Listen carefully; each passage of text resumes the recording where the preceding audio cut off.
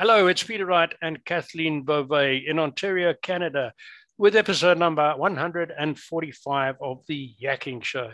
This is the show for awakening you to new perspectives for the changing world we're living in, and it's certainly changing. I have a co-host, and it's my duty to welcome her. But before I do, let me give her a plug. Kathleen wears another hat, and that is helping you solve your IT recruitment and development needs. So if you've got problems in that area, give her a shot. She's connected to some very bright people. I've seen some of the work they do. So first of all, and of course, we always have interesting guests, but Kathleen introduces our guest way better than I do. So first, welcome, Kathleen. How are you on this somewhat gloomy fall day in Ontario? I'm doing great, Peter, and thank you for that intro. Appreciate it. And we so appreciate you tuning into our show. We love reading your comments, so do please keep those coming. And if anyone out there is interested in being a guest on our show, please don't hesitate to reach out to either Peter or myself. And as Peter mentioned, we do have another special guest with us today. He's an author, Moshe Mikanovsky. Hello, Moshe. Welcome to the show. How are you? Hello. Thank you for having me. I'm great, and I think the weather where I am is about the same as yours. Yeah. Well, Moshe, Hi, Moshe. you are the author of the Resurrector, and we will get into your book in just a little bit. It is scheduled to be published sometime in December, and we can talk about that again. But first, before we get into your book, can you tell our audience a little bit about your background? And you're not from Canada, but you live in Canada now. So how did that all come about? Yeah, so originally I'm from Israel. That's also where my name and my accent coming from. And I was born and raised over there, went to school over there, did the army service like everyone. And then I got married, and with my wife, I was actually a software developer. So I started as a software developer back in the army. And then my first job, I got relocated to, we wanted to see the world a bit. So before we had the kids, we decided let's go for a few years to wherever they will send us. So I found a job with a company that relocated me to the States, and I was actually in Detroit, in the Detroit area. I was there for 6 years. Two of my daughters were born over there. And every time, that we had to decide, are we going to stay here or not? We decided, yeah, let's stay another year or another 2 years or whatever it is. Then I had to leave the States because my visa expired. So we moved to Toronto. And we are here since then. Mm-hmm. Oh, interesting. Yeah. Very good, very good. But before we get into your book, Moshe, you've spent a lot of time in product development, as you've just said, in software development. So tell us a bit about that part of your life before you became a writer. Yeah, so I started as a software developer, and for 20 years, I was working on the software development side. I did a lot of many different jobs in different areas of the organization. And then about 10 years ago, I decided to kind of switch gears and focus only on product management because I really love that gap or being the bridge between the business and what users want and the developers. Being a developer and have that experience, and I'm sure, Kathleen, you're in that business, you appreciate that. It's a very good thing for product managers to have because we know how to speak with the developers. Sometimes we have also powers to try to give them solutions, but I had to learn that, in the first days as a product manager, that I am more focusing on the users, the business, the problems we're trying to solve and creating a value, and the developers are more focusing on the solutions they're trying to create. So that's what I'm doing in the past 10 years. I always loved being a creative person. So I used to paint and draw. You can see some of my old paintings behind me. And this actually used to be my studio, but when COVID started, it became my home office. And so I always loved to create some stuff. As a kid, I always thought I would be an architect. Then I kind of got into software development in the army, like I mentioned. And software development is also very creative. It's a very different type of creative, but it's also a creative, job. So I do enjoy doing it, building products for people. So that's really, and I also love talking about it. And I have a podcast related to that. So I'm still kind of in two worlds. I've got to jump, Kathleen. Sorry, I want to ask Moshe something else quickly. Yes. You've been involved in product development and software development for a long time, 20 odd years. What are the biggest changes over that period? Is it a programming language? Is it applications? Is it hardware? What's the biggest changes? It's everything. It's actually everything.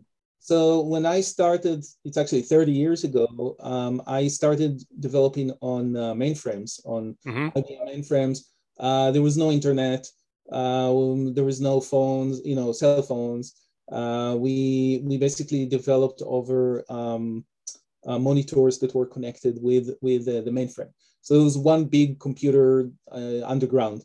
Then it evolved to smaller computers and smaller computers. So things, evolved in different ways. I remember the first day a friend from in the army came over and he said, "Oh, I've heard you. Did you ever heard about this internet?"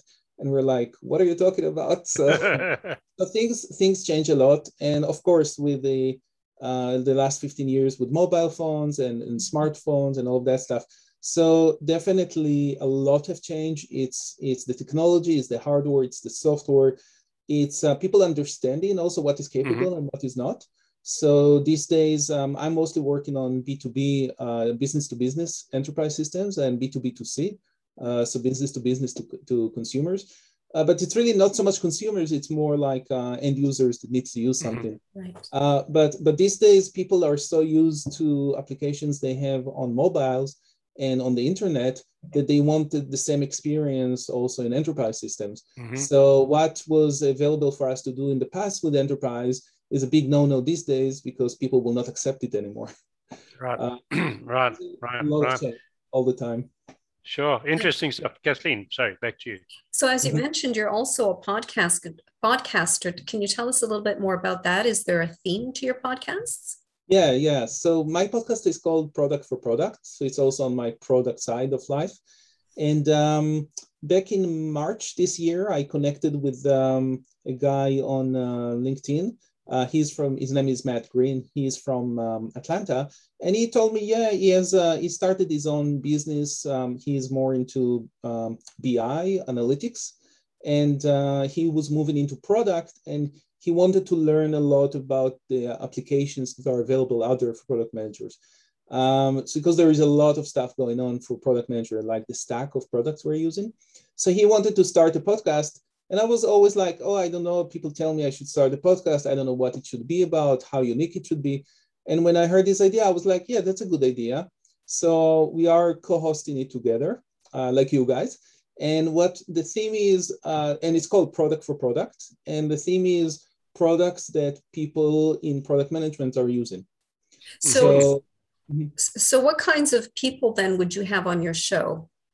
So usually our guests will be people that are using specific products because there is no way I can learn all the different products in the world and be able to smartly talk about them.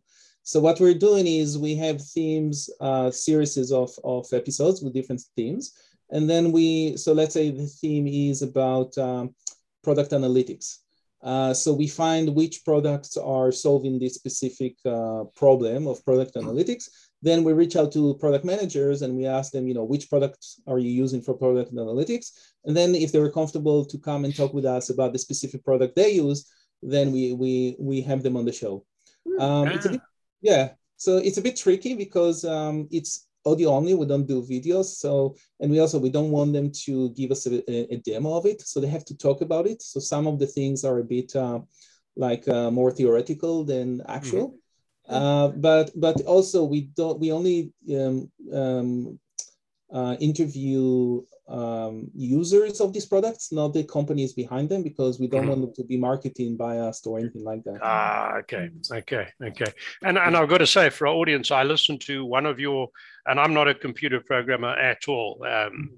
I listened to one of your podcast episodes, and I did find it very easy to follow. So for anyone out there who wants to learn about some product applications, then I would certainly recommend you get on to Moshe's podcast. Yeah, thank you very much. I wanted to steer you in a little bit of a different direction. You've already told us you're creative, and we've seen your pictures behind you, and you talked about writing. But being creative and writing a book and then getting it published are two different things, right? Yeah. So where did the inspiration come from? Yes, you were a writer. Yes, you were creative, but you actually sat down, and I've written a book. I know how hard it is. So what motivated you? Where was the inspiration? This one is it's an interesting story. So I actually started writing The Resurrector in 2013. So it's been 8 years. Yeah. So it's been a very long time. Like you said, it's a very long journey. And what happened back then, if you're familiar with, I will explain it for the audience, NaNoWriMo. So NaNoWriMo is the National Novel Writing Month. Right. And every year during the month of November, people all over the world are sitting down to write a novel. And their definition of a novel is 50,000 words. And it doesn't have to be edited. So it's really first draft, so it can be very rough. The idea is to really sit down and come up with something, with the story. It could be also non-fiction, of course, but a lot of people are writing stories. So in 2013, my daughter, she was in grade 9 or 10 or something like that. And she also was an avid writer. She loved writing and reading. So she decided she wants to do it. And she did it with a few friends. So I was like, you know what? I have this nugget of an idea in my head. I want to do it with you. And we sat down and we basically did it, and we won the competition. It's not really a competition. You basically compete against yourself. Yeah. And you win, you basically, you achieve the 50,000 word mark. So what they do, you have to basically upload onto their application, the words that you're writing. So apparently you can't write the same word 50,000 times. That's not a story, right? Sure. But they're not really checking, that your story is, a real story. They don't really read it. So it's really competing against yourself. It's more like a motivational thing. And we arranged a few, kind of parties at home that her friends came over. We sat around the table. We all, sat down and wrote and whatever.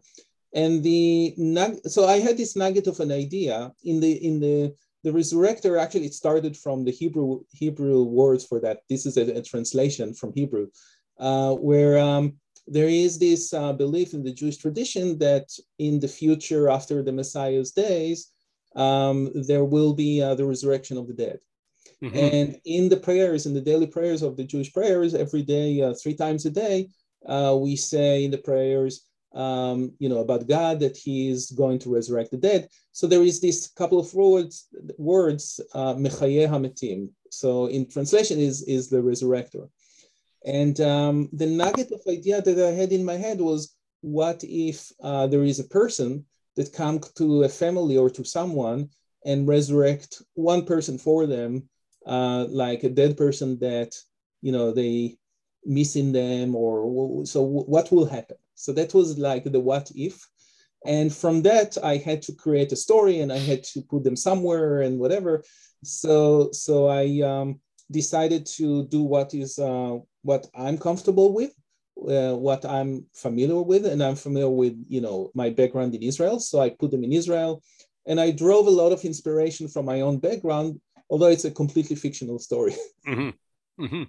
Wow, very good. And I'm going to again jump in very quickly and say, how was the discipline when you started writing? Did you write at the same time every day, or the same number of same number of words every day? That's the idea. That's the idea, that you try to create a discipline, but it's very hard if you don't have it. So they give you some tools at NaNoWriMo that can help you with that, like how many days you have to write a day and stuff like that. So if you plug your words every day, then you will see your progress. And then if you're behind, then there are days that you have to catch up and stuff like that. Or you want to write more, so you will be ahead of the curve, so you're not going to be behind, especially if on this day I'm going to have this plan and I will not have time to write and stuff like that. But I did try to create a habit of it, for sure.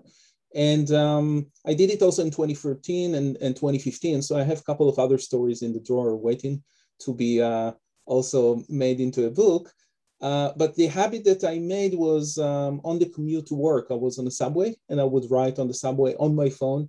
And then I would just send myself what I wrote, and add it to my file. And then if I needed more words, I would try to do it at home later when I got from work.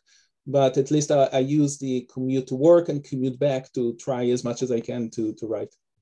Oh, very good. Wow, some good tips there. Kathleen, back to you.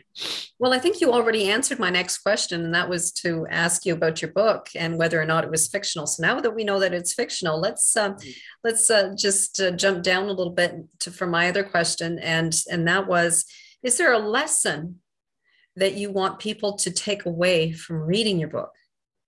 And what lesson would that be?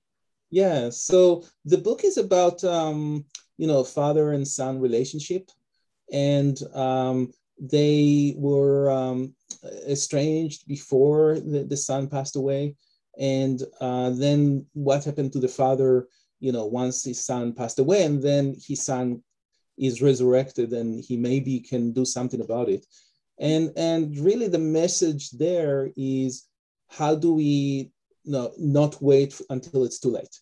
Because the resurrection it's fictional. To me, it's fictional. There is people that believe in certain aspects of resurrection, but in general, for all of us, we're mortal. Life can be unexpected sometimes, and when we have relationship with loved ones, we shouldn't really wait until there is no time really to amend those relationships. Mm-hmm. Absolutely, that's a great message. Mm-hmm.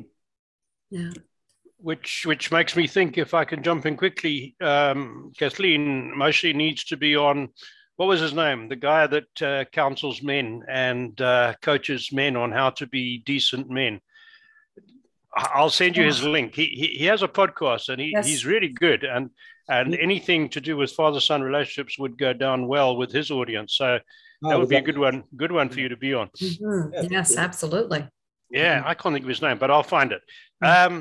So now you went a different route to conventional publishing. I've self-published. Mine was a different type of book. Different people go to big publishers, but that's difficult for a first-time writer. Now, you went a sort of hybrid route. So would you like to tell our audience how you did that and all the bits and pieces of that? For sure, yeah. So I never thought that self-publishing is for me, because there is a lot of stuff involved there, and you also have to pay for a lot of different things, and I don't know what the structure is. I never published before, so I wasn't comfortable doing that. I did look for traditional publication, but the way to do it is usually you have to find an agent, and the agent has to like you, and then they have to bet on you, and then they have to sell it to publishers. And overall, it's all a big one bet of them. And what I've seen these days is that they like to have people that already has big platforms. So lots of followers, they already know people just by mentioning, oh, I wrote a book, they will already be lining up to buy it. And I also knew I didn't have that. So I did send some query letters in the last few years. And that's mainly why it kind of sat in the virtual drawer for so long. But I did send some query letters, and I never heard from any agents, so that didn't go anywhere. And then in the beginning of the year, someone also that I met on LinkedIn, and she's a product manager. She was on my podcast as well. She was working on a book with the Creator Institute. And she mentioned on her LinkedIn that they're looking for new authors or writers for their next cohort of authors. And the Creator Institute, what they do is it's a program that it's affiliated with Georgetown University in DC. Okay. And they basically in 6 months, they help you write a book. So they take you through the full process of writing a book. So I talked with the professor over there. And I told them, listen, I would love to be part of the program, but I already have a manuscript. Should I write a new story, or what do you recommend? So he said, you know what, if you have already a manuscript, let's send it to New Degree Press, which is the hybrid press that is taking all of their authors after they're done with their program. And if their book is greenlit, so it's good enough for them, they will take them through the publishing process, which is another 5 to 6 months. So that's what I did. I sent them the manuscript. They liked it. They greenlit it, and I joined that cohort. So I kind of skipped the Creator Institute for writing the book, and I went directly into the publishing. And the interesting thing about the hybrid model is that at the end of the day, you are self-publishing and you retain full ownership of your book. So whenever I sell the book, I'm getting 100% of the proceeds for that. Other than, whatever Amazon will take or the other printers, print on demand or whatever it is. What they give me is the full support in that program to, first of all, understand the process, understand what is marketing, how do I sell the book, but also all the editing and cover design services. In order to do that, there is in the beginning a pre-sale period of 30 days. And in that pre-sale period, I pre-sold the book on Indiegogo. So I had a campaign over there. I sold to about 160 people. So I know 160 people bought my book already. So it shows also interest of people that want to read the book. And then they are part of my author community. So they're helping me now with early reviews of some chapters, a few beta readers from that. I just got last week, the beginning of this week, the mock-ups of 3 options for the design of the cover. So I send it to all of them and they give me feedback about them, what they like, what they don't like, and stuff like that. So it will be easier for me to choose. And then at the end, when everything is published, they will already get my book. Those that bought a signed copy will get a signed copy. So it's really pretty community-based type of approach. Oh, sounds good. Yeah. So this book hasn't yet been published. That's coming up sometime in December. But I have to ask you, are you thinking about the next book? Definitely. So that is the book that I wrote in 2014. And it's actually a very interesting story. I think it's an interesting story. I'm very drawn towards like magic realism and stuff like that. So like in The Resurrector, there is this resurrection of the dead. He's not like a zombie, or he's not like coming out of the grave and started walking around and everyone see him. It's more of a dreamscape type of thing that the father walk around, like he can see his son in this dreamscape, and interact with him and do things with him.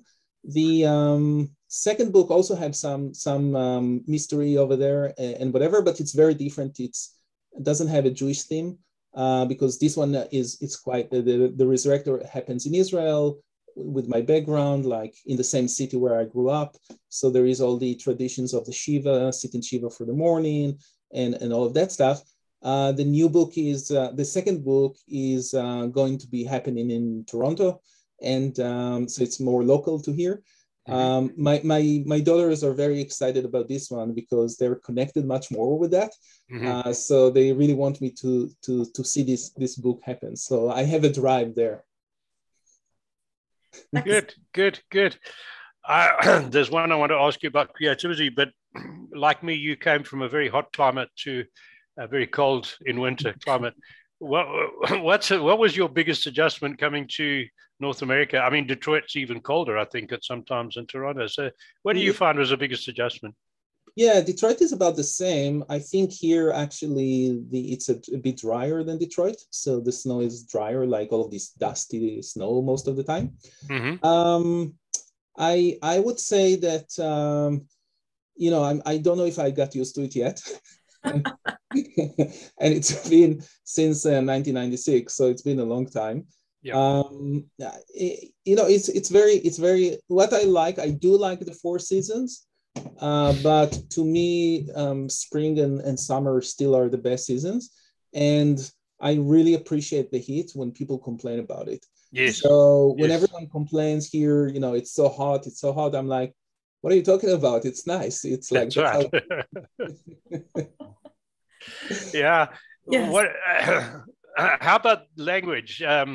You obviously a fluent English speaker from your learning and your work when you came to Canada, but I would guess that Israeli English is a little different from Canadian English, because I certainly found that Canadian English was very different from Southern African English. Yeah. Did you have any amusing incidents with terminology? Probably yes. Probably yes. It's not that bad. It's really in Israel because it's not really an official language, English. So we speak Hebrew. We do learn English from early age. I started in grade 4, but these days kids are even younger, start learning English. And everyone over there, especially with high tech and all of that stuff, they really want to speak a lot of English. But it really depends on your teacher. So if your teacher was from England, you would have an English accent and you would use some English words. If your teachers were from North America, it will be more American. So I that's what I found, that it's a bit more about where your teacher was from. Okay. And I had both. I kind of had both. Most of my English I learned from reading books, and I'm an avid Stephen King reader.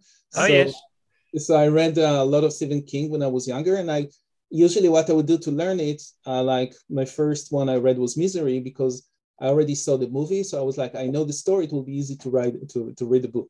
Right. So that's how I learned a lot of my English. I did have some funny stuff. I think one of the first years when I was in Detroit, I sent out before Rosh Hashanah a note to my friends, and I wrote over there, "Have a great year," but I spelled it great with Grate. ATE. Because it makes a lot of sense. Like, why would I spell it with Great? So they were like appreciative of that, I think. Yes. We got to watch our time. Before I forget, I found the name, and I will be sending you his contact details. His name is Purdeep Sangha. Purdeep Sangha. I knew it started with a P. What was his podcast called? The Man something Man. Complete Man or something like that. I'll send you all the details. Perfect. And make contact with him. You'll enjoy him. You'll get on well with him. Yes. So what I want to ask you, because Kathleen wants to ask you something in a moment, so I'm going to get in quick and say, you mentioned on your website you believe everyone can find creativity everywhere. So just expand on that a little bit. Yeah. I sometimes see people that they think that creativity is about knowing how to paint or how to draw or how to do things that are traditionally creative. And then they kind of dismiss the fact that, oh, they're not creative or whatever. But I think that this is really not what creativity is all about. It's really sometimes just thinking out of the box or solving problems in a way that is not the traditional way or stuff like that. Even juggling between tasks sometimes can be like, how can I be creative to do that? So that's where I'm saying, like, people can really find creativity in many different places, and they shouldn't really think about creative equal, drawing or painting or something like that. And don't limit yourself to that, because creativity could really open your mind to different ways to do things that otherwise you're just kind of like in a narrow place, and it really opens up your opportunities, I think. Very good. Yes. Kathleen, Now, we're almost out of time, Moshe. Can you tell us how people can contact you and how they can get your book? Yeah, definitely. So first of all, my website, Mikanovsky.com. I do have over there 2 sections. One of them is for my author part. One of them is for my product manager part. So they can, go around and see. Then I'm on LinkedIn most of the days. That's my preferred social network. Okay. I'm also on Facebook and Instagram, but LinkedIn is the best way to find me. Best way. Yeah, and it's just Mikanovsky, like my last name, will be my profile. I'm, connecting almost with anyone that will connect with me, as long as they don't try to sell me Bitcoin or some other stuff. And so these are the main places. And then the podcast, we host it on Spreaker, but we also have a page on LinkedIn that we and also on my profile, I will tell people about it, that it happens, and then on all the major podcasting platforms. Sure. And if people want to get the book, Yes. They can't do it yet, but where Right. would they go in December? Mhm. Yeah, so yeah, it should be mid-December. I hope everything will work as planned. And if they want me, to let them know, and then by all means, send me a note. There is a contact page on my website, and also through LinkedIn. I can definitely send them a reminder when the book is coming out, and it will be available, on Amazon, on Barnes and Nobles, so hopefully also in some stores. It will be out both in an ebook format and also as soft cover. Do you Excellent. have a specific date in December? Not yet. Okay. I hope it will be around 15. Okay. We will see how things work. Sometimes there are delays. That's the nature of these things. Right. So that's what my publisher told me. Just don't have a specific date. It's mid of December. Hopefully, it's going to work out. Good. In time for Christmas presents for people. That'll be great. Yeah. Yes. It's a bit after Hanukkah, but that's okay. People can also buy it in January and February and any time of the year. Thank you very much, Moshe. Thank you very much, Peter and Kathleen, for having me. It was great. Oh, well, it was our pleasure having you. And thank you also very much again for tuning into our show. We so appreciate you. And please keep those comments coming. And until next time, take care and bye-bye, everyone. Bye, everyone.